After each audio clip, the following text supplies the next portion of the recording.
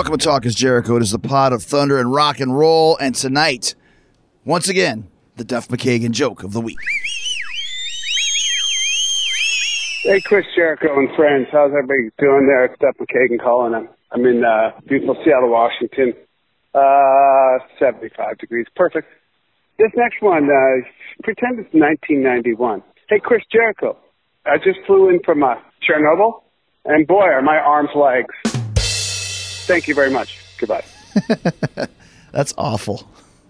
That was really bad. But thanks to Duff for bringing it every single Friday. He never disappoints. And if it's more laughs, you're after the second episode of The Winnipeggers came out last night on my official YouTube channel. Rybo, Dave Spivak, and myself got together to talk about When Nature Calls. That was Speewy's idea, of course. All the times that bodily functions got the best of us. Like the time I flew on a plane with Hulk Hogan and vomited down my leg. And the time Dave, basically shit his pants while doing a sales call. So pour yourself a cold one and laugh along with us. We're going to release new Winnipeggers episodes on Thursday night, every Thursday night at 9 Eastern, and you're going to want to grab a drink with us for those. And you're also going to want to have a drink for tomorrow night's Saturday night special. Thanks to all of you for hanging out with me every Saturday night, having a great time. Hope you guys are as well. I'll be answering more of your questions, telling some more stories, and of course, we will close things out with another highly requested, world-renowned sing-along. So bring your song requests for that. Saturday special every Saturday at 9 p.m. Eastern on Facebook Live and my official YouTube channel, and the Winnipeggers every Thursday night at 9 p.m. on my YouTube channel as well. So we're doing our best to keep you entertained and laughing during this crazy time in the world. And it's been a crazy time for EC3 here today on Talk is Jericho. He was fired from the WWE in March in the middle of the pandemic, but he just started back with Impact. He's going to tell us what happened with Vince McMahon and the WWE, including details about the last run he had with Jon Moxley, just before Mox left the company to come to AEW. EC's also talking about his early run with TNA during Dixie Carter's tenure and what happened when Eric Bischoff came in to TNA, and then when Billy Corgan ran it for a brief time and tried to buy it, ultimately why he left just as Anthem bought TNA. Lots of great stories. EC3 picks his words wisely, and we're going to hear them right now on Talk is Jericho. All right, so it's really cool when you get a chance when you're in different text groups with people and you actually get to see them in person. We don't have to get too much into the text group, but I'm here with EC3, who is amazing to me, first of all, that you've been able to keep your name through like 3 or 4 different companies. That's the one thing that you always have is that name. The power of legal Zoom. Trademarking. Did you trademark it beforehand? I trademarked it at the tail end of the Impact run when I was about on my way out. So when you worked for Vince, they didn't ask for it, or they already... They inquired about changing names, so they asked me to come up with a bunch of different names, and I came up with some of the worst possible names ever. They all had the syllables... it's a vowel, E, C, the consonant, and then the number 3 involved in it. So, like, Ezra Crushington, like, please don't change it. I've created this brand. It's kind of cool. It has nothing to do with the past name I worked under, Ethan Carter III. Like, it just sounds cool. It's easy to chant. Right. EC3. I wish they did change it. Really Ezra Crushington. But EC3 originally was the idea of Ethan Carter was like Dixie Carter's rich. Because we've never discussed this before. I mean, we've met a few times, and we went to Striper together. Hell yeah, which was a blast. Thanks for that. But to get a chance to actually sit down and talk to him, we'll go through everything. But Ethan Carter III originally was like Dixie's cousin, entitled nephew. Ah, gotcha. Which is interesting too, because I would be if I'm her nephew, I'm her children's cousins, right? Right. Okay. Anytime she would introduce me to the family, especially her children, she's like, "Hey, it's Uncle E." And I was just confused for a long time. How does that work? How does that work? But, yes, I was her entitled, spoiled, rich nephew. And, it was kind of the combination of it was a great idea from somebody else that I was able to run with and hopefully make my own. Because was there like a football player or something that was something 3 or... There's RG3. That's right. He was a first-round draft pick. We were just talking about knee injuries because your poor dog has a torn ACL. Mm-hmm. He had the unbelievable rookie season, tore his ACL, and then was never the same. Never came back. Kind of like me. Well, there's a lot to talk about before we get into. You drove here from Orlando, and you said that you were a couple minutes late because you had to make a pit stop. You said it might be a podcast-worthy story. So anytime that carrot is dangled in front of me, take it away. No, it was cool because I run a print shop, and so I'm printing my own merchandise. www.freeec3.com. Get yourself some wearable propaganda. But yesterday, I run with my buddy. We fulfill orders, and like sometimes I'm printing it, but we make all the merch. It's cool, and it means something to me because we get to design everything. So for whatever artistic purpose that serves. But this name came up, and it was just Bruce Lee. I was like, Bruce Lee, cool name. And it said Brandon, Florida. I'm like, I'm going to Tampa tomorrow. Brandon's on the way. What if I just stop by this dude's house? So we have a business number, so I texted him, hello, this is so-and-so from freeec3.com. I was wondering if you would be available tomorrow from 1 to 1:30 p.m. Yeah, I'll be there. All right, cool. So I drive there, and the way he answered, I thought he was a child. So knock on his door, open the door. It's this guy taller than me, like 6'8", 30-year-old dude. He's like, holy shit. I'm like, what's up, man? I got your stuff. And then I kind of filmed it, so obviously I'm going to use it as you're a master marketer. You know the deal. Of course. So I'm going to use it for socials. But it was cool, and it was fun. And that's a great idea, just showing up. Just showing up at people's houses. Yeah. There was another one that came in from Winter Park, which is right by Orlando, and I was like, something about this Brandon one speaking to me, so this is the one I'm going to do it to. How much would you have freaked out if it was actually Bruce Lee? The rumor that he's really alive and never died is true. He's a big EC3 fan. I'd be and you guys quite become a feather friends. in my cap. Yeah, exactly.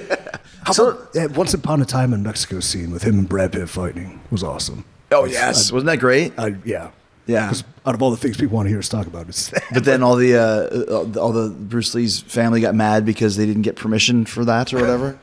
It's fiction. Yeah, I know. Come on, Quentin Tarantino. Well, the Jews killed Hitler, and blew him up in a movie theater. And then Brad Pitt's pit bull killed Manson or whatever. It's a work. But let's talk about why you're here, because once again, for the second time, you were released. Shit can. Tossed outside. Out the door. What a. See you later. Take a hike, loser. But it was. It's fine. It was. You were there for 2 years this time. 3 years. About 2 years. I went through NXT, which was awesome, and then called up, and then didn't work out. Had a pretty sustainable head injury for a long time. When I was cleared to come back, COVID happened, and I was one of the many talented people that got released. Not a big deal. So, but to me, it seems strange because it's funny because on the show originally NXT, Derek Bateman. Correct. Yes. I remember you had a pretty good personality. Pretty decent. Pretty funny. Yep. Obviously, you look like the prototype for what Vince is looking for. Big guy, awesome shape, sweet muscles, hot, sweet muscles. And 2 times you kind of slipped through the cracks. But this time it seemed really strange because you came in and I don't remember ever really seeing you get even too much of a chance. No. When you came in from NXT. No, it was interesting. It never felt right when I had the call up, because when that's something you chase your whole life, that dream that like you're waiting for the call, and like you get many calls. You get calls that get signed, you get calls that get used, but like the call up, you think there's a purpose. This is it. And when it happened, first off, I was on injury reserve with a concussion, so I was suspicious. Right when you came in?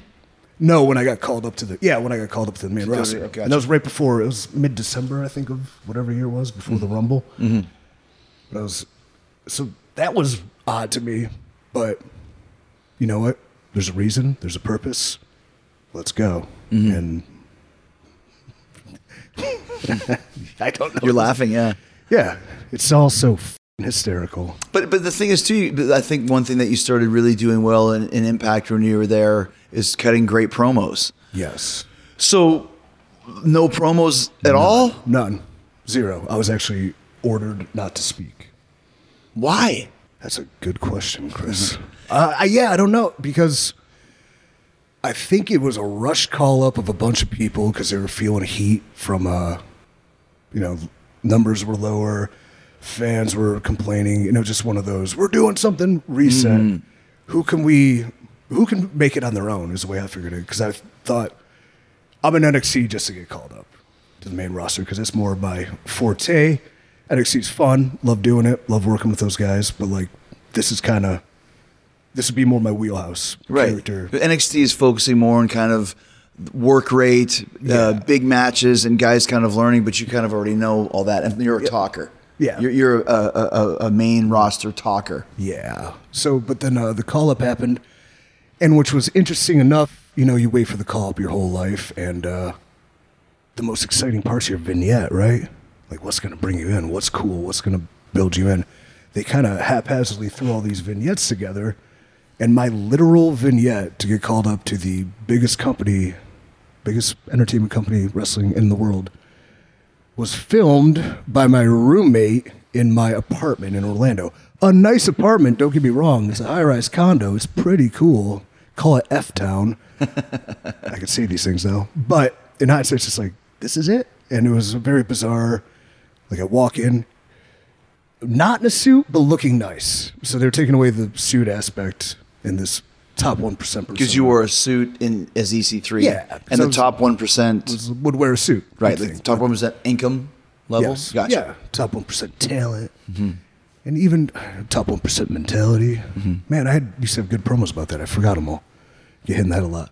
But yeah, so we filmed this vignette in my apartment. And it airs for like 6 weeks. But we never hear anything about anything. Royal Rumble comes. I was like, oh, maybe I'll be number 3, get a good pop, and we're off to a good start. Nope. Then I think it was a week after, I'm working with Moxley, and he told that story on this podcast, I guess. He did, yeah. Which was I didn't know the details till I heard it here first. So let's get into that a little more after I tell you about something that got delivered to my house last week. This cool glass giant version of the Talk is Jericho logo. I'll post a picture on the Talk is Jericho Twitter account, but it won't really do it justice. Got to see it for yourself. Basically, a company called Fracture turns your digital images into killer glass prints. It's exactly what that sounds like. Literally print your photos directly onto glass, transforming your memories into handcrafted frameless prints. Fracture prints directly on durable glass that have soft edges for safe handling. Prints come in multiple sizes and don't require a frame. Each print is backed by Fracture's 100% happiness guarantee. If you don't love your print for any reason at all, Fracture will make it right. But trust me, you're going to love how great the glass prints look, and you're going to want to buy them for all your family and friends. I'm already helping you with holiday shipping in July. That's what I do here. I got you back. And this is how easy it is to get your favorite photos printed on glass. Just upload your photo at fractureme.com/Jericho, and Fracture takes it from there. And of course, they're hooking up all you Sexy Beast Talk is Jericho listeners with a special offer. Go to fractureme.com/Jericho. Use the promo code Jericho and you'll get 20% off your order. That's 20% off your Fracture glass print at fractureme.com/Jericho. That's FRACTURE me.com/Jericho. Use the promo code Jericho and get 20% off. Thanks to Fracture for the awesome glass print of the Talk is Jericho logo and for sponsoring us here. Trust me, you're going to want to check this out and do it now. We'll tell the story that he told. Basically, that because of his asking to, or his refusal to resign, he was kind of on a rocky ship. We had a little TV program where I'm the babyface and he's the heel. We had like a 3-minute match and I slip over and it was whatever, but then we go on to these live events and we're working. I'm working as the babyface, he's working as the heel, and he's just getting great reactions because he should. Right. He's sacrificed for years for that company. He told that company straight up, F you. Like, people love that. That's cool. And like for 7 years, this guy puts his body, his soul on the line for these people. They're going to love and respect him. Whereas I'm a jacked up dude in trunks who does like, who hasn't had a promo or any kind of character. No character, no development. And I'm a hell of a hand, but I'm not like a flashy guy. Right. Like, that's not at all what I do. So we're working these matches. I think there's 4. First 3, it's me as a good guy, him as a heel, and he's getting cheered. And it's working though. It's working in the sense that, like, man, this is actually my wheelhouse. Because if I come in here pushed as like the mega 5-move of doom babyface that can't be beat, but I'm obviously just liked for certain reasons that the people are turning against. Like, if I get that, like, kind of Cena-ish, ooh, yay kind of stuff, I'm made. Like, was my pitch, too. It's like, push me as a babyface, but I'm a fucking heel. Mm-hmm. And whatever, yada, yada. We do these matches. They're good matches. He's obviously a very talented person. carries me through them. And then on the last night, we're working again, and I think we just kind of switched it in mid because the crowd was so anti me and so into him. We're two pros. We can do it on the fly. We kind of switch it up. Same finish, but I showed the aggression as a heel, and like it worked. It was awesome. Then the next night we do Raw, and they just go up to me and go, "You're gonna be heel tonight." Like, yeah, all right, great, perfect. I got a promo? No, okay. And then he's the babyface, and then he slips over the same way I slipped over him, and then here I am. And that was it. That was it. Did you ever have any interactions with Vince or with Hunter to kind of ask what's going on? I always was very thankful for Hunter for bringing me back to NXT and the time we had there. And he was, when I was working for him, always open to everything. Like so, it was very cool, enlightening, great lessons. I liked it very much. When he was on the road, not so much. He was not there a lot too. So when I had interactions with Vince. Yeah, I did the 4-hour waits in the hallways. Yeah, I did that. Yeah, I've had a couple conversations with him, and they were all very positive. So he really said everything people would say, like, you look great. I know you could talk. You got a ton of charisma. You're a good worker, but you're not super flashy, and that's okay because some of my top draws were never the flashy guys. I'm like, yeah, cool. Can I talk? Well, I think you're a little over the top. How many promos have you seen of me? One. I think they saw one. Yeah. And it was shot in my pool in a condo, and it was, I don't know, fairly over the top. Regardless, we're basing this on one promo. If I could speak, well, I want you to speak like a weatherman. I can do that. It's not gonna like a weatherman? Yeah. Like it's just very monotone, one-dimensional. Yeah. Okay. Man. It's strange when you hear these things. I mean, I know. I mean, this is so random, but I hosted a Golden Gods award show, heavy metal award show, and Vince, I don't know why the hell he saw it, but he saw 10 minutes of it, and this one 10-minute part, I was yelling during it. Like, it was an award show. Right. I think maybe it was introducing Metallica or something like, it's Metallica, can you believe it? Yeah. And for the next 6 weeks, 8 weeks, 10 weeks before every promo, he said, don't go out there and don't yell when you're out there. Don't go out there. When have I yelled once on your show? Well, I saw you on that award show. It was Metallica. I was introducing Metallica. Like you said, I was over the top on one promo. Yeah. I can be under the top. I can be around the top. What do you want me to do? Or just give me another microphone and I'll do something else and see if you like it better. But once he gets it in his head, it's almost end of the line, which is so crazy.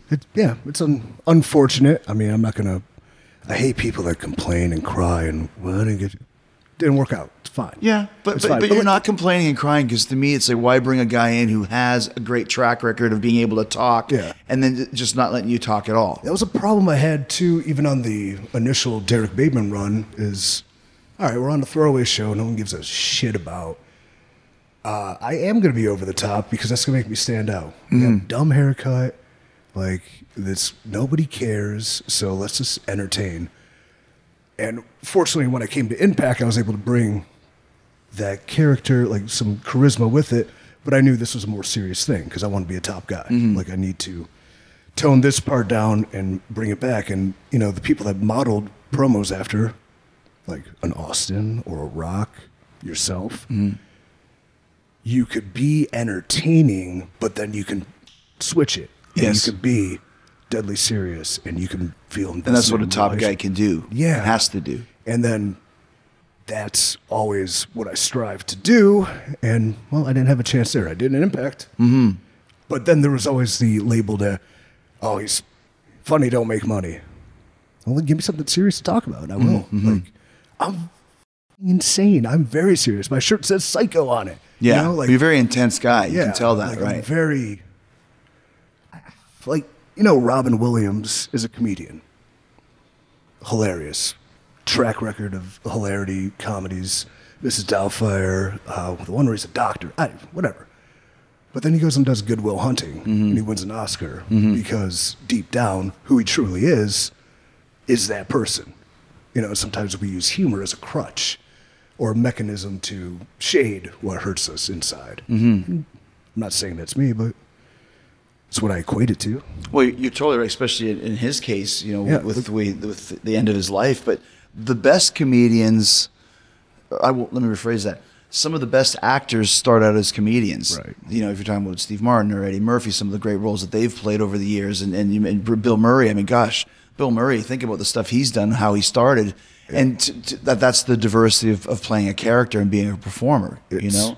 I think humor is harder to do sometimes. Well, it is harder to do, especially in wrestling, because there's so much bad humor. Oh, it's the and worst. If you can find the fine line to do it, and the way that I always treat it is you have to play it straight. Yeah. If you play it straight, like the ultimate comedian, never cracks, never breaks, no fart and dick jokes. It's real, and that's where the humor comes from. But that's also where the intensity comes from too. When you're having a stare down with a fucking drone and you're in leather pants. But that's the thing. If this drone is the bane of my existence. I can't believe it. Can't you tell? Yeah, so let's talk a little bit about kind of your ascent in Impact or TNA back, the original TNA run, because let's go back even a little bit further. How did you get into NXT? Were you working the indies for a while? NXT the second time? The first, when you were Bateman. Dude, what was it, 2009 I was signed to FCW, so it wasn't the indies how we know them today, and there wasn't I was an indie guy based out of Ohio and Louisville. Is that where you're from? Or yeah, Cleveland, Ohio. Gotcha. But I wasn't the proverbial every weekend driving 7-8 hours. I had to work real jobs too. Gotcha. So I knew where I would go, which would be a developmental system to be polished and toned up. How I got there though was just I was put on the radar. I did a tryout in probably 2007 with Tommy Dreamer, so I was kind of in the system. Eventually I said, I want to make this my full time. I can't live my life if I don't do this for real. So I went down to OVW unsigned when it was developmental, trained with Rip Rogers in their intermediate class. Let's talk a little about Rip Rogers quickly. Just talk about that, because let's swear. Let's cuss. He was in Calgary right when I first started. He was Rip Rogers, and he was tag team with Kerry Brown, and a typical brother of just the old school black beard and super dyed blonde hair. And then you get to know him, and just to me, I was a mark for all those Stampede guys. But then getting to know him, and he's got the big giant glasses, and he, are you going to eat that when you're at Denny's and eating off your plate and making lemonade out of lemons and sugar and water in the middle of the restaurant? And talk a little bit about him and what he taught you and how he was. Oh man, I wish every professional wrestler, especially now, can go through at least a 6-month camp with him. With him, yeah. Just based on stuff he does with transitions and reality. Just talking about the psychology of everything. Psychology is so good and so not present anymore. And it's hard to say, he's not easy on you, which he shouldn't be. This is... Especially as a trainer. Yeah, this is a profession. This is a real thing. Very fortunate with that time, but I only had about 7 months with him because I went to do OVW. I think they were filming TV, and I had a match where they're going to use me for real. Cool. And I do this match, and I tear my ACL. So well, that sucks. And then now I'm in Louisville, and I can't work the job. I'm not signed by the WWE. I have to go get surgery. So my dad came and picked me up, and that was a hard drive home. But had the surgery. Started back on the indies. There was a tryout in FCW when they switched over to the developmental thing. So working doubles at the Cheesecake Factory, saving up, fly down, do the tryout, and was signed out of that. And that's where I met number 2 big influence in my career was Dr. Tom Pritchard. Yeah. Yeah, so what a genius. He's a doctor. Yeah. He's an old school brother too. Both those guys came from the same time frame of that early 80s, mid 80s territorial, utility man type stuff, but both of them geniuses in different ways. Yeah. He was very much a player's coach too. So he'd be hard on you when you need to be hard on you. I'm really surprised Dr. Tom doesn't have a steady gig somewhere with one of the companies somewhere. Training is his best asset. Yeah. Way more so than an agent. I would be remiss if anybody doesn't have an opportunity to if he's doing a seminar or he has a school, right? I think he has school with Glenn, right? Yeah. With Kane, yeah. I believe so. Oh, there you go. Okay, so learn as much as you can from him. So how was he an influence on you? Just, again, psychology, simplicity, work ethic was very big with him. he'd blow you up, but then he'd also tell you why. You know, he was very, accountability with him was big. So being able to, if he made a mistake, he would own up to it, but he expected that out of you too. And then just that old school mentality, I don't want to say it's lost, but it seems as though it's absent. I agree. I have like 3 coaches, and ironically the number 3, and 3 guys through physical training that are huge influences. So I noticed how it paired off in 3s. I just noticed that. There's one more EC3. coach. Yeah, weird. Who's the third coach? Terry Taylor. Ah. Which, when I went back to NXT, when I was signed, I didn't have to go to the PC. I didn't have to report to Orlando. They would use me on maybe coconut shows because I was living in Tampa. But I wanted to be the good soldier, the proverbial all-in. So I was like, no, I'm going to go and, you know, bang heads with the boys. I'm not going to be that guy that had a TV run somewhere else and comes in and just does just TV. Right. Like, I hated those dudes. I saw them in FCW when they would come in. Like, I don't want that. Plus, if I'm around wrestling more, I'm going to get better at it. So I was fortunate enough to work with Terry Taylor. Again, old school mentality, work ethic, genius on psychology, but very much knows he's right, whether he is or he's not.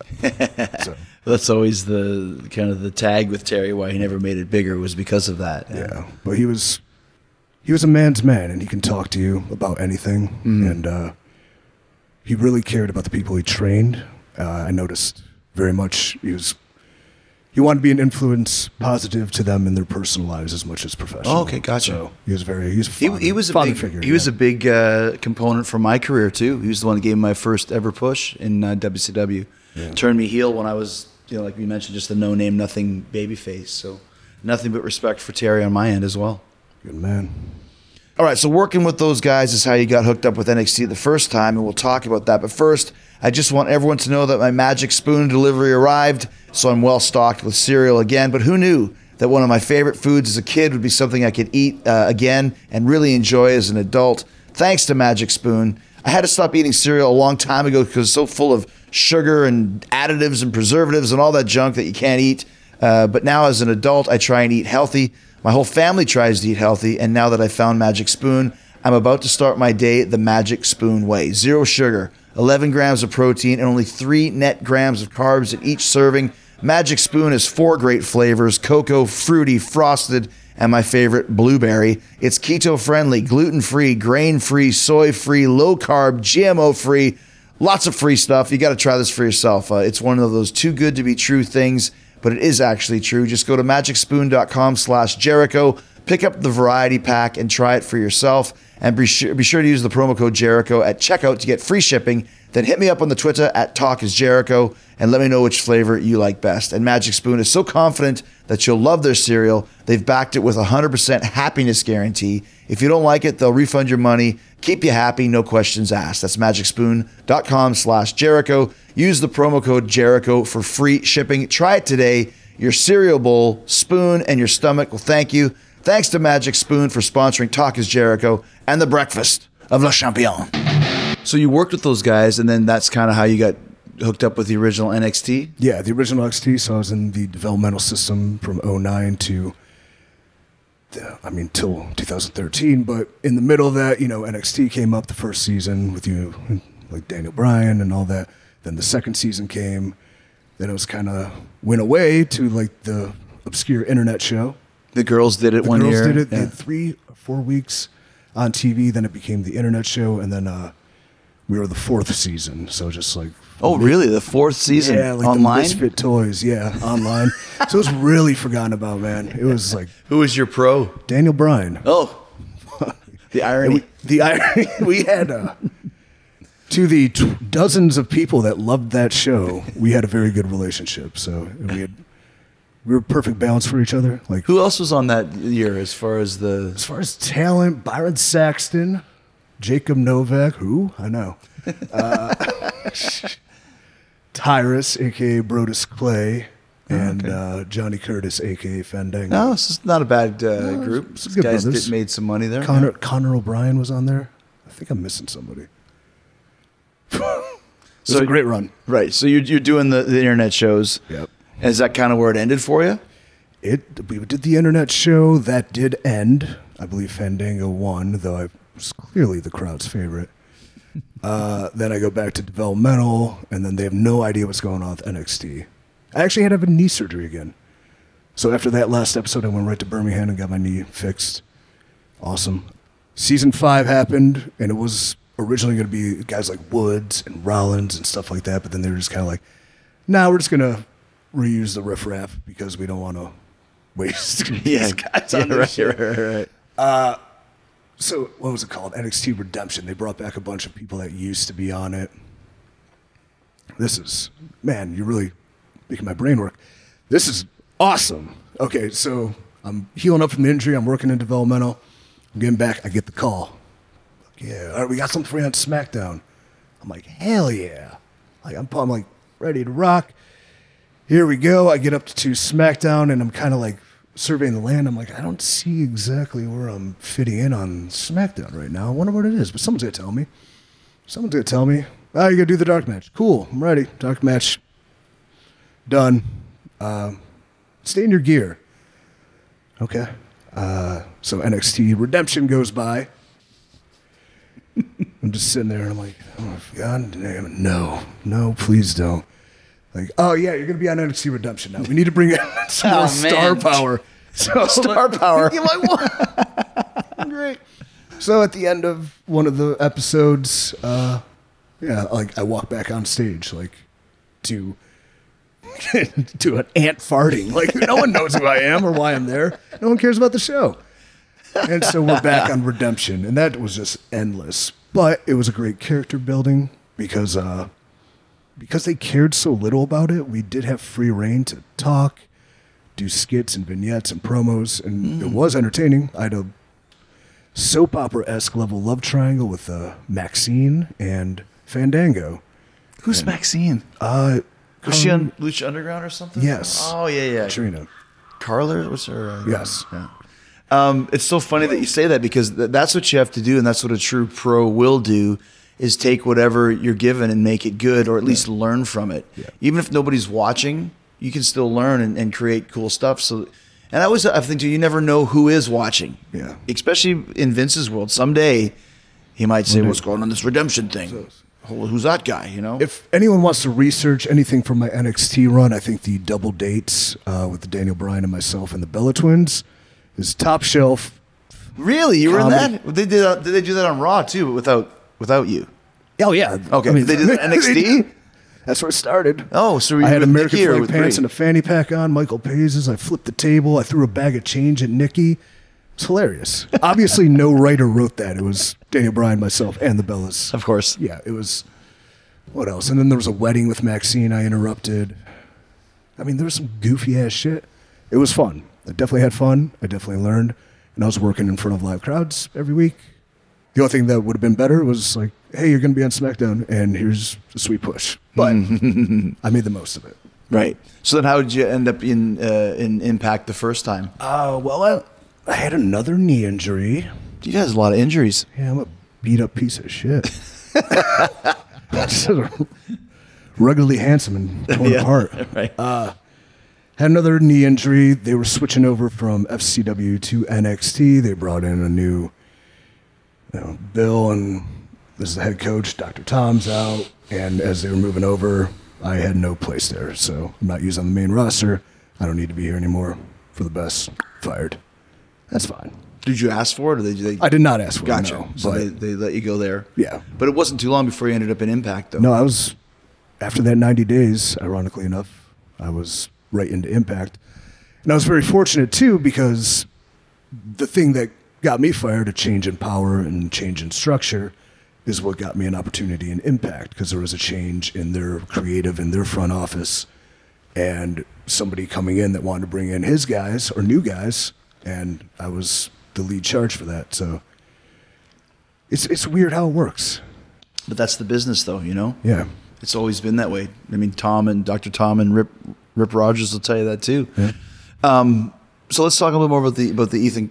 You never take yourself out the game. That was Dr. Tom advice. What did he say? You never take yourself out the game. Ah, interesting. Meaning? that don't stop and don't shoot yourself in the foot. It's like, so just, it'll be there and it'll come back to you. So what was the differences for you when you went from kind of the crazy machine of the WWE into TNA originally? It was initially the PTSD of WWE, where you think everything's being critiqued and criticized and someone's stabbing you in the back even when they're not. Mm-hmm. So getting over that hump was the main issue, and then just becoming free in myself to develop myself and put forward what I want. Mm-hmm. Be creative, be an athlete, be all these things.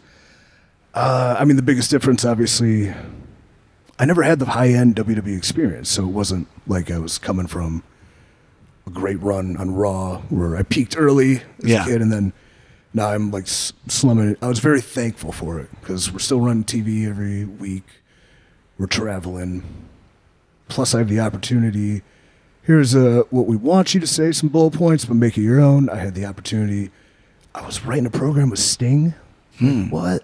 Mm-hmm. You know, even talent it's holy shit, this is cool. And then from there to like, I was working with top level guys and just soaking it all up. Did you come in as Ethan Carter 3?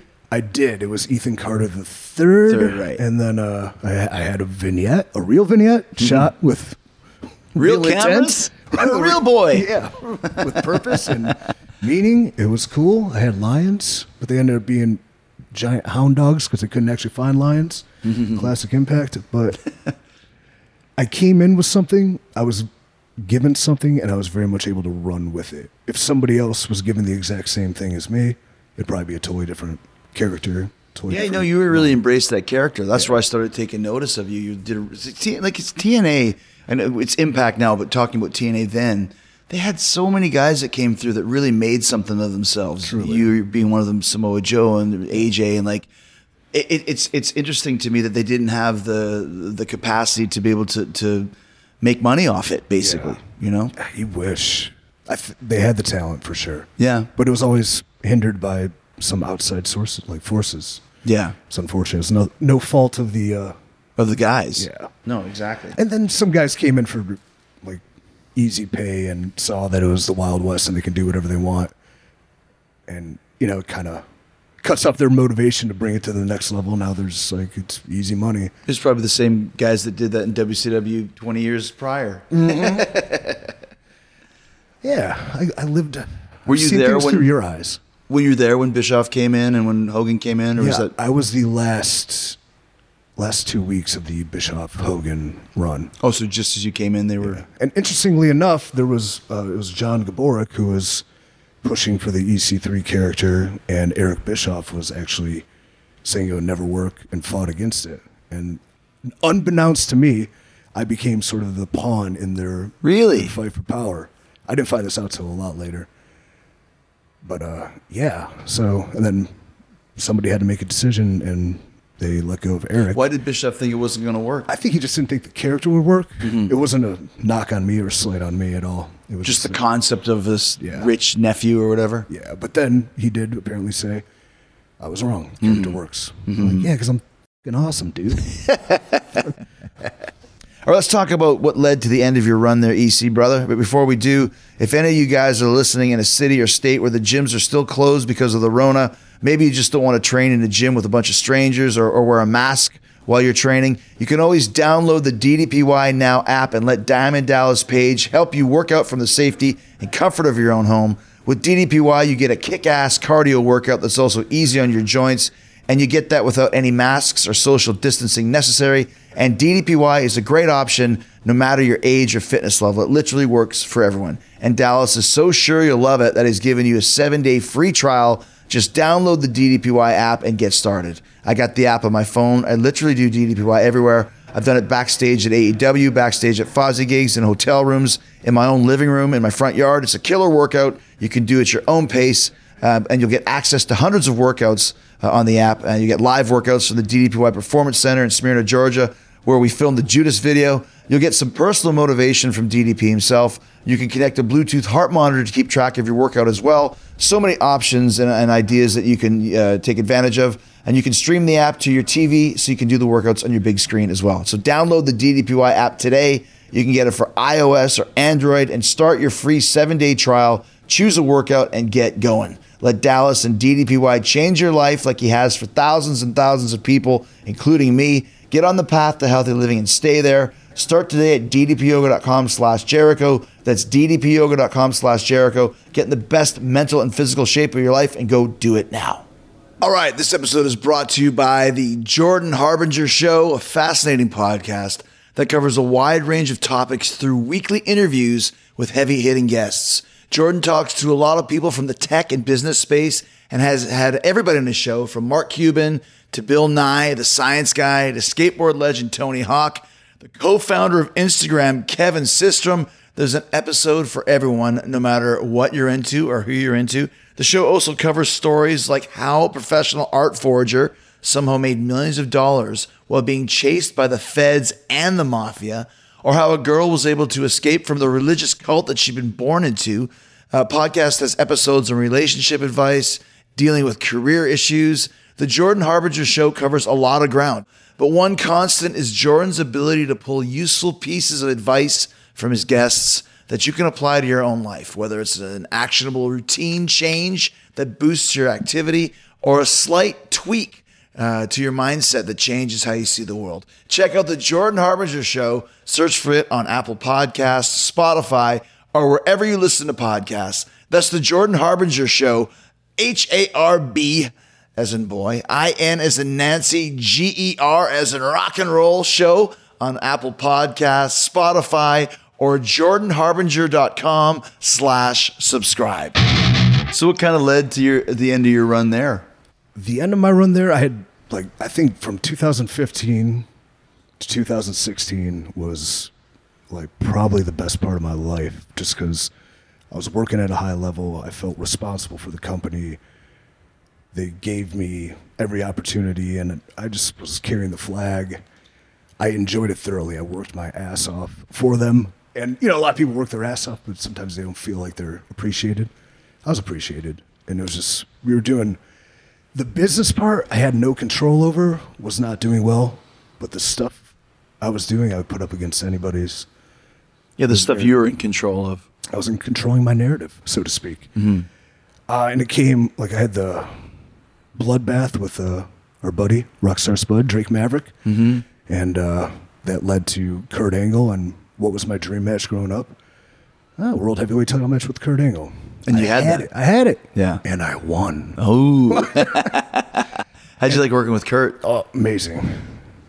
Even though he was at the tail end, he gave it his all, of course, but it was more so after working with him and just talking to him. And then, you can always worry about critiques you may have from people online or people in certain positions of power, but I think the greatest feeling is the respect of your peers. Yes. And he respected me after it. I was like, all right. That was, I get a little misty talking about it. It means a lot to me. So one of the most greatest naturals to the business ever. From his first day in, he was great, and his last day in, he was great. He blew me up. Everything in between, He German suplexed me 17 times in our match. He made me earn it. So. Wow. Yeah. It's cool. In a row? No, I think there was a 3. I think we did another spot. There was a 3. Yeah. I think there was another spot. There was a 5. Mm-hmm. And I think there was just let's see how many we can do till we don't want to do this anymore. So you're working at the top level in TNA at the time. Yeah. It was. Yeah. So then we were talking about what led to you leaving there? What led to me, I had the run. Then there was kind of the inevitable babyface run, which is all right. But at this time, there was constant power struggle. And it was between, Dixie, John Gaborik was involved, then he wasn't. Now Billy Corgan's involved. Now Jeff Jarrett's involved. And now Anthem's involved. And it was, somebody should tell you that story. And I wonder who'd be the perfect person, because it was literally Game of Thrones. Oh, really? Yeah. Well, it's kind of what goes on in WWE, but I'm sure there with all these different powers, because that's when Billy wanted to buy the company as well, right? Yeah. Yeah. And one week he's our boss, and the next week, Jeff's our boss, and then Dutch is there with Bruce, and then the next week. Anthem's in charge, but then the next week is Bill. Like, it was disheartening. And it was, at the time, I'm kind of a locker room leader. I don't want to say that, but I tried to at least put on the best face forward that everything's fine. It was impossible to tell. Mm-hmm. And then you always hear the rumors about this company is going to be done next week. Never were. I mean, damn, does that place survive? But it was a lot at once. And then I'm looking at the wall, writing on the wall here. They turned me back into a heel. Like, I was rehashing what I've already done. Right. I was like the best of EC3, but it wasn't that good anymore. If it was the 80s, it'd be time to leave the territory. It was time for me to leave the territory. Yeah. And then when Anthem finally settled in, before I had the chance to really work with them, and it was not anything. I had a really good deal for at least another 6 or 7 months, but I'm looking at it, I'm like, you need to start with new guys. I need to go try this again, because if I don't, I'll live with regret again, and I can't have that. It just, like, I know when the time's up for this contract, I won't have it, and that's fine. But at the same time, if you can save on me now, you can start the rebuild and put yourself in a better position. It was a business sense. It was very mutual, and they wanted to keep me, but obviously, financially, it was better I don't, and whatever you need out of me, let me do business on the way out. And at the same time, we were talking with NXT, so it was nothing but I need a reinvention. I need to do something different. Yeah. My personal life was like shit, too. Just everything was just like nothing felt good or right. And I knew as long as the WWE was over there that I would always think, what if? So it was like Scott D'Amore was very appreciative of my honesty, and he agreed with me. And then we just said, handshake, let's do business, and we'll talk down the road. So, and we did. Which you did, right. I was just going to ask you when you came in to NXT as EC3, because usually they don't do that. Right. You know, usually they want to kind of change it over to something different, or especially now, they'll give you some, you know, Braxton Buffington. Exactly right. Elias Manscaping. Whatever. So how were you able to keep that? I had the trademark to it, was one. I asked, really, because I believe they changed the War Raiders. I came with the Viking Raiders, Ricochet. They let him keep Ricochet. Yeah, but then Ricochet was going through the same thing where they wanted to change his name. So we're sitting there, like, notepads, struggling, writing, like, oh, that sucks. Yeah. I'm like, Ezra Crushington, are you serious? No, but they'll have to use EC3 if they see this shit. So, but then we both wound up with them. And I think both worked. They had brands built upon themselves. I don't know if they needed to be. Is that something you have to talk with Hunter about to see if you can keep it? Yeah, but it wasn't a hard conversation. It was like, I think I built a brand with EC3. I think I can make it run, and we just make it our own here. Okay. Well, cool. Great. So then what was the character then in NXT? Was the difference? The difference, never had a chance to really explain why it was different. I tried to via the 2 over-the-top promos from a pool. But as opposed to, all right, it's the top 1%. I mean, that just sounds cool. Everyone hates that. Yeah. Everyone loves it. Like, it's a thing. It's a great gimmick, too. But I didn't come over, and this is some flack I get. Like, how can you be Dixie's nephew in WWE? I never said I was Ethan Carter III. I'm EC3. I'm an initial. It's different now. Yeah. HBK. Triple I'm H. Yeah. And I just made it, the top 1% is more than a tax bracket. It's a mentality. And because of the brand I built, man, all I wanted to do was be a bumping heel for all the guys that did flashy shit and, like, grind it out. But I was popular, so I would get cheered. So then, he's babyface. Also, I come in, I already have a brand, I'm already fairly popular, I get good reactions. They're like, we don't really have to do much with this. It's fine. So I just kind of existed. Right. Impact's EC3. It was, kind of making it. There was never really like an in-depth feud I had. There was never any character development. And ironically, what I'm doing now was a pitch I originally wanted to do coming off of the takeover match. Bad concussion. But the way I look at something is, if I'm this proud man who talks about winning all the time, and I lose this big match, I'm not going to come back and do the same thing. I have to change. I have to evolve into something. Plus, I got my bell rung for real. Like, let's go like with this darker, sort of cultish route. And instead, they put me back in there, and then I got concussed again, and then they called me up. And I'm called up as EC3, so I assume I'm the top 1% still. That's what you want, yeah. Let's build it up. How are we going to build it up? You have one vignette in your own apartment. Okay, cool. And there's only really one top percent in this company. He's the boss, so you're not really the top 1%. So why don't you just stand in front of a mirror and pose? Okay. Yeah. I thought that too. Did you actually do the staying in front of the mirror posing Yeah, thing? a couple times. The Lex Luger gimmick? Yeah. But not in front of like a cool mirror where some hot babe's coming off and has like fireworks coming off of it, like a mirror backstage where I'm just flexing like Pat Bateman banging the Auburn blonde. A dirty blonde, aren't you? So, which is where I stole from. But yeah, even seeing that, I'm like, oh, whatever we do, please just don't make me a one-dimensional body guy. I'm just begging you. I'm anything but that. Pose in front of the mirror. I am now that. I know. Yeah. I don't know. We try to make art sometimes, and you just need to paint by the numbers. Well, but you also have to feel it too. Yeah. You know? Never felt it. Yeah, I mean that's on me too. Like, let's talk about it a little bit when you kept mentioning you got concussed. Like, it sounds like it was pretty bad. Did that affect your life pretty significantly? Yeah, it was probably the hardest thing I've ever had to come back from. And like we talked about the knees and like that. Bulging discs, torn pecs, torn bicep. The hardest thing I've ever to come back was that concussion, the second. So it was, I don't know how deep we can get, but I could probably get real deep with it. Is it messing up like your everyday life sort of thing? It was. Wow. Yeah. So I come off the takeover. We've all had our bell rung in matches, but I come off of a takeover with Dream, and it was... With the Dream, yeah. It was the first time I don't remember anything.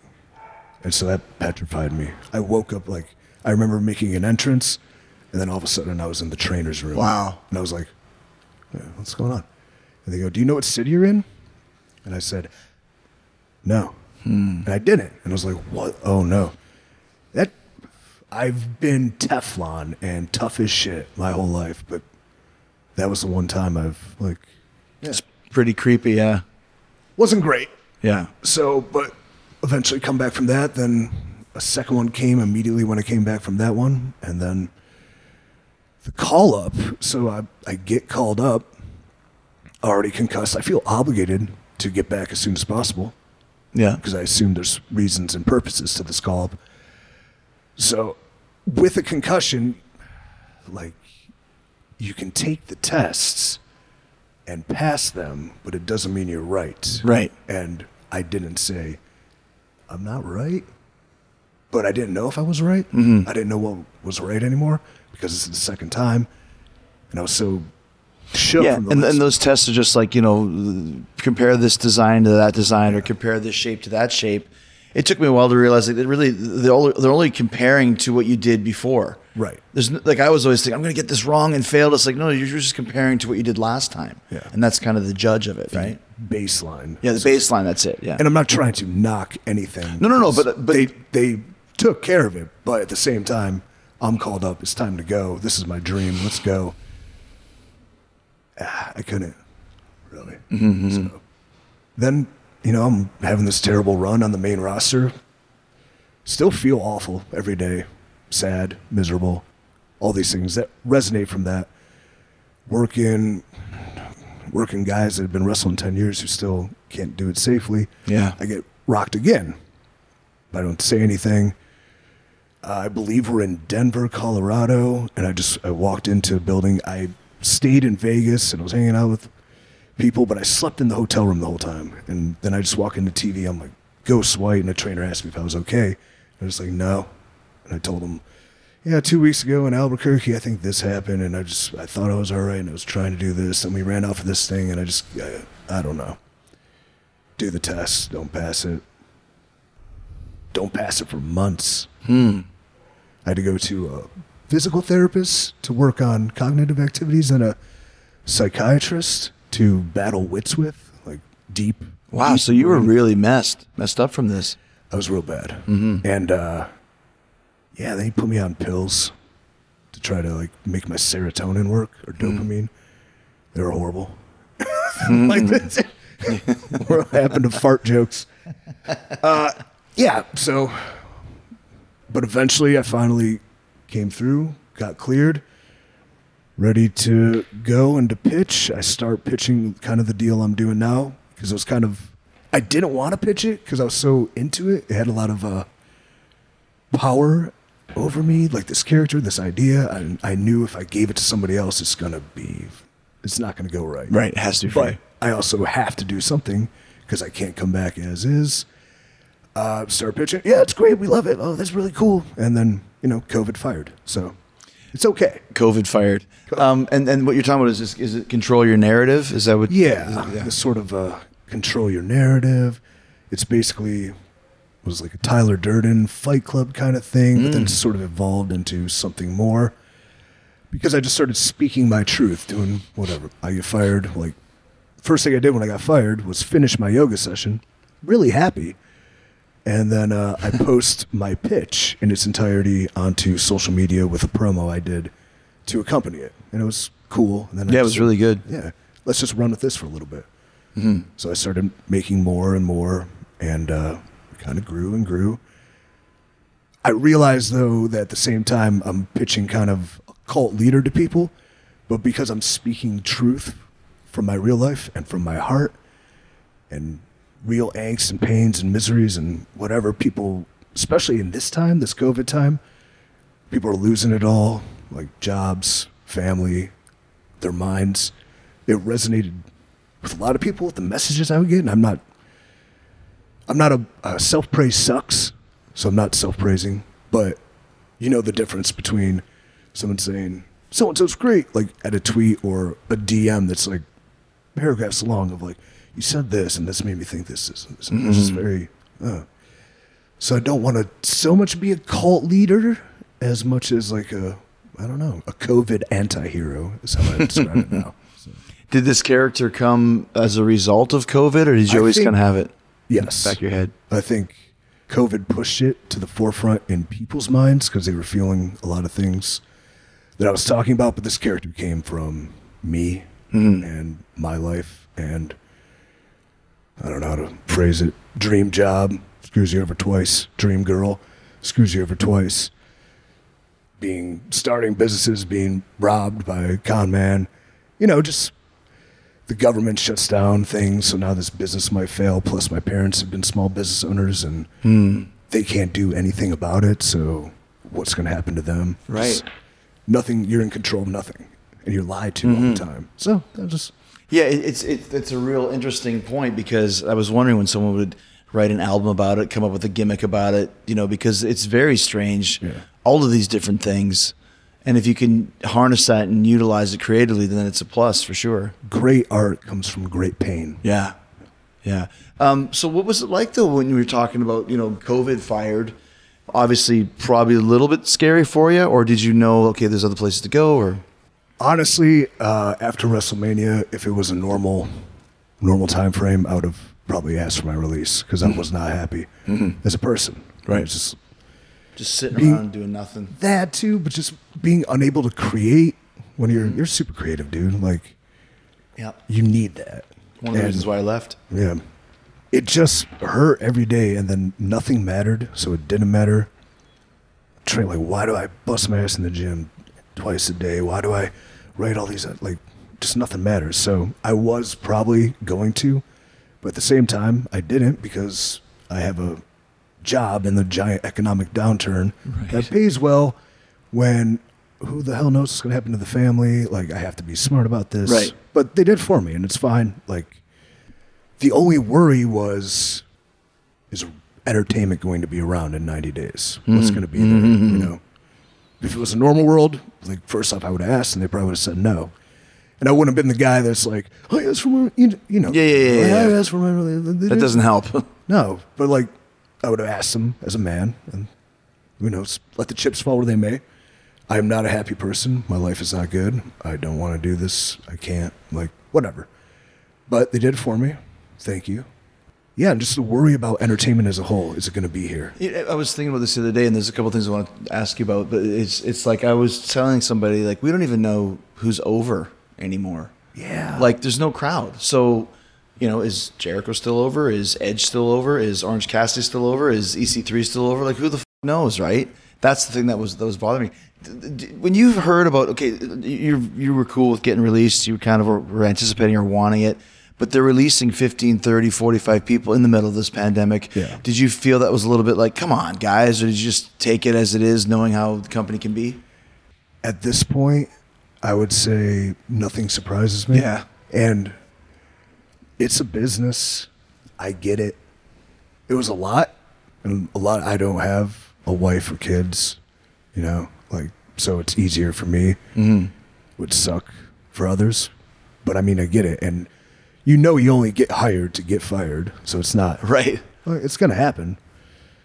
What I have, I don't know. I don't have the circumstances. I don't have the knowledge. I don't have, it's not my business. My business was to be a low shelf entertainer for your circus. Toy in your toolbox, the arms off of and put under a magnifying glass and melt. But that was my dream job. Yeah. So it's hard to say. There's two sides to every story. Truth lies in the middle.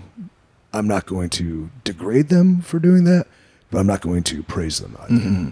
So talk about how you kind of ended up back with the new and improved Impact, run by a very smart guy and one of my longest friends, Don Callis. Don rules. And Yeah. I've never been creatively in line with somebody I've never met till last week. Right. We did this. I like finishing each other's Sentences, there it is. sandwiches. Yes.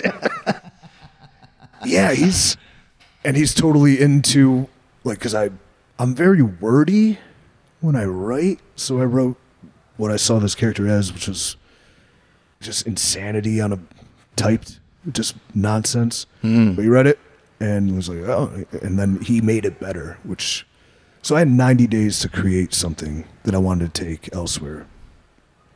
And I did that with whatever. Did you contact Impact fairly early on? They got a hold of me.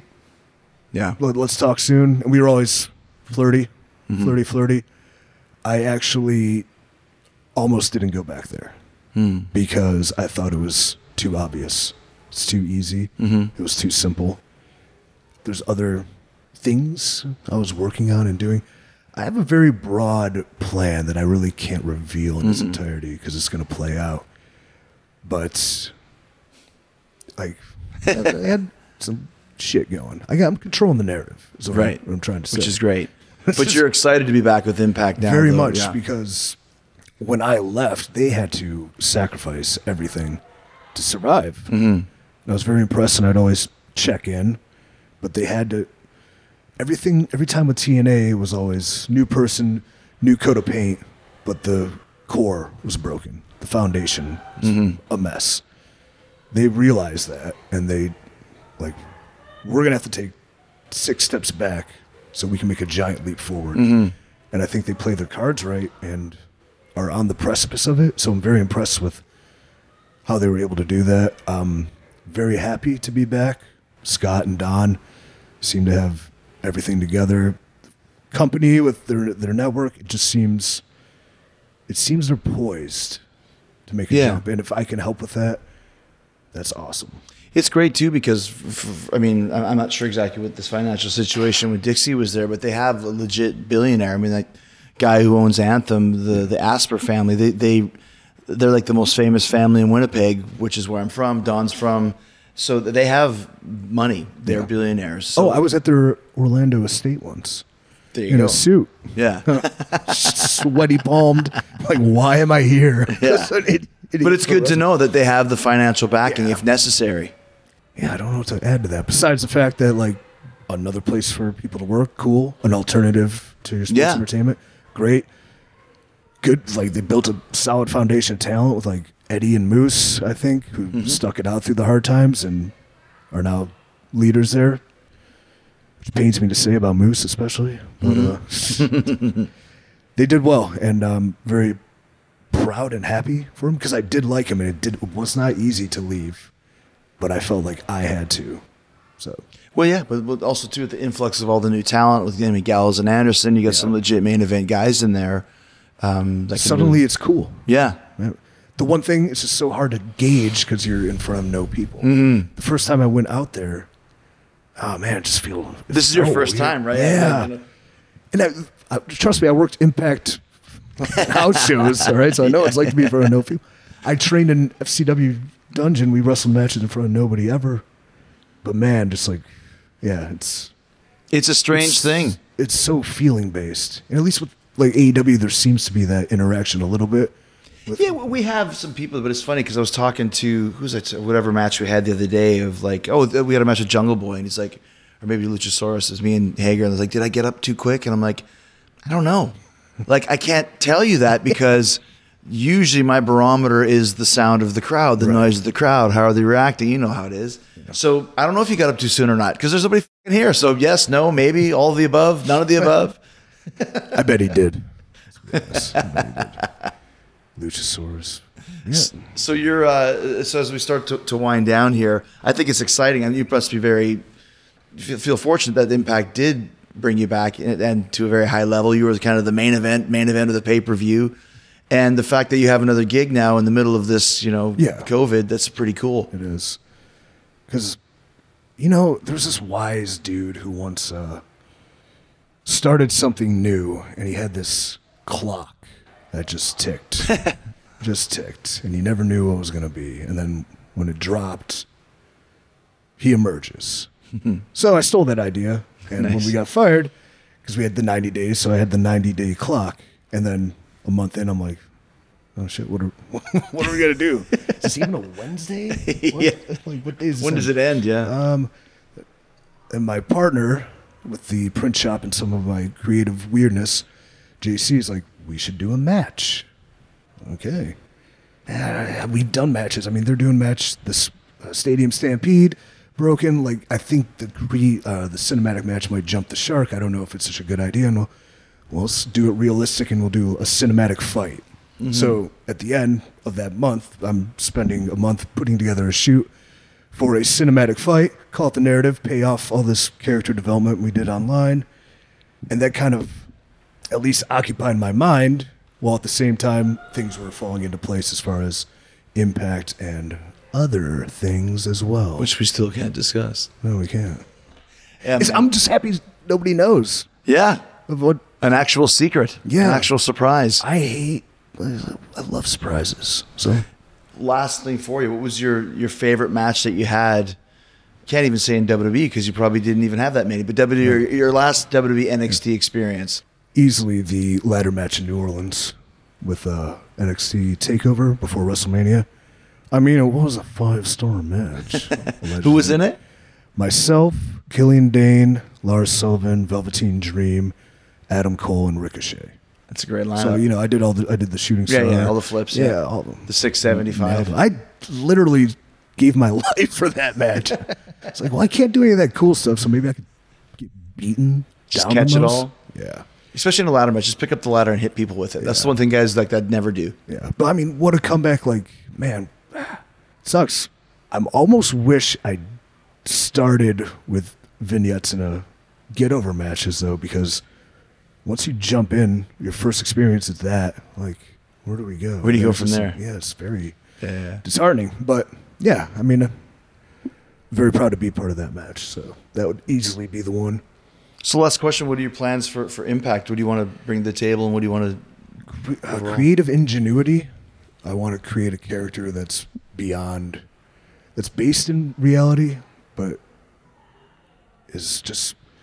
I just want wrestling to be different. I feel we're very paint by the numbers. Everybody across the board, everything's the same to me. So I just want it to be something different, something real. Hopefully resonates on a personal level with people, emotional level. Allows them, whether they like it or not, doesn't matter to me. It's just they feel something when they see it. I just want to create something that will last. So I can bury the past, which is the arc of the characters. I'm coming back to destroy my past because my past is full of anxieties, depression, regrets, angst, sadness. Like I can never move forward as long as that past exists. So it's almost perfect to start this narrative in Impact because that's where I had my most success. Mm-hmm. That was the precipice for me becoming who I am, and then where it went, who's at fault? Right. You know, You're the self-terminator going back to destroy your past. Well, dude, it's it's great having you. Yeah. And what a great chat. And you brought some Grey Goose, which is awesome. It's too early to have some, but I had a wonderful chat in your palatial estate, I must say. yes, dude. Yeah. You don't do your office. I meant to say this in the beginning. Your office is the perfect balance of like portraying family and my success with classy interior. You know, it's not too much like stuff. It's not Gene Simmons' house. There's every single thing on the wall, but there's a couple things. I mean, there's only the 4 books I wrote here, right? Yeah. Thanks, dude. Thank you, brother.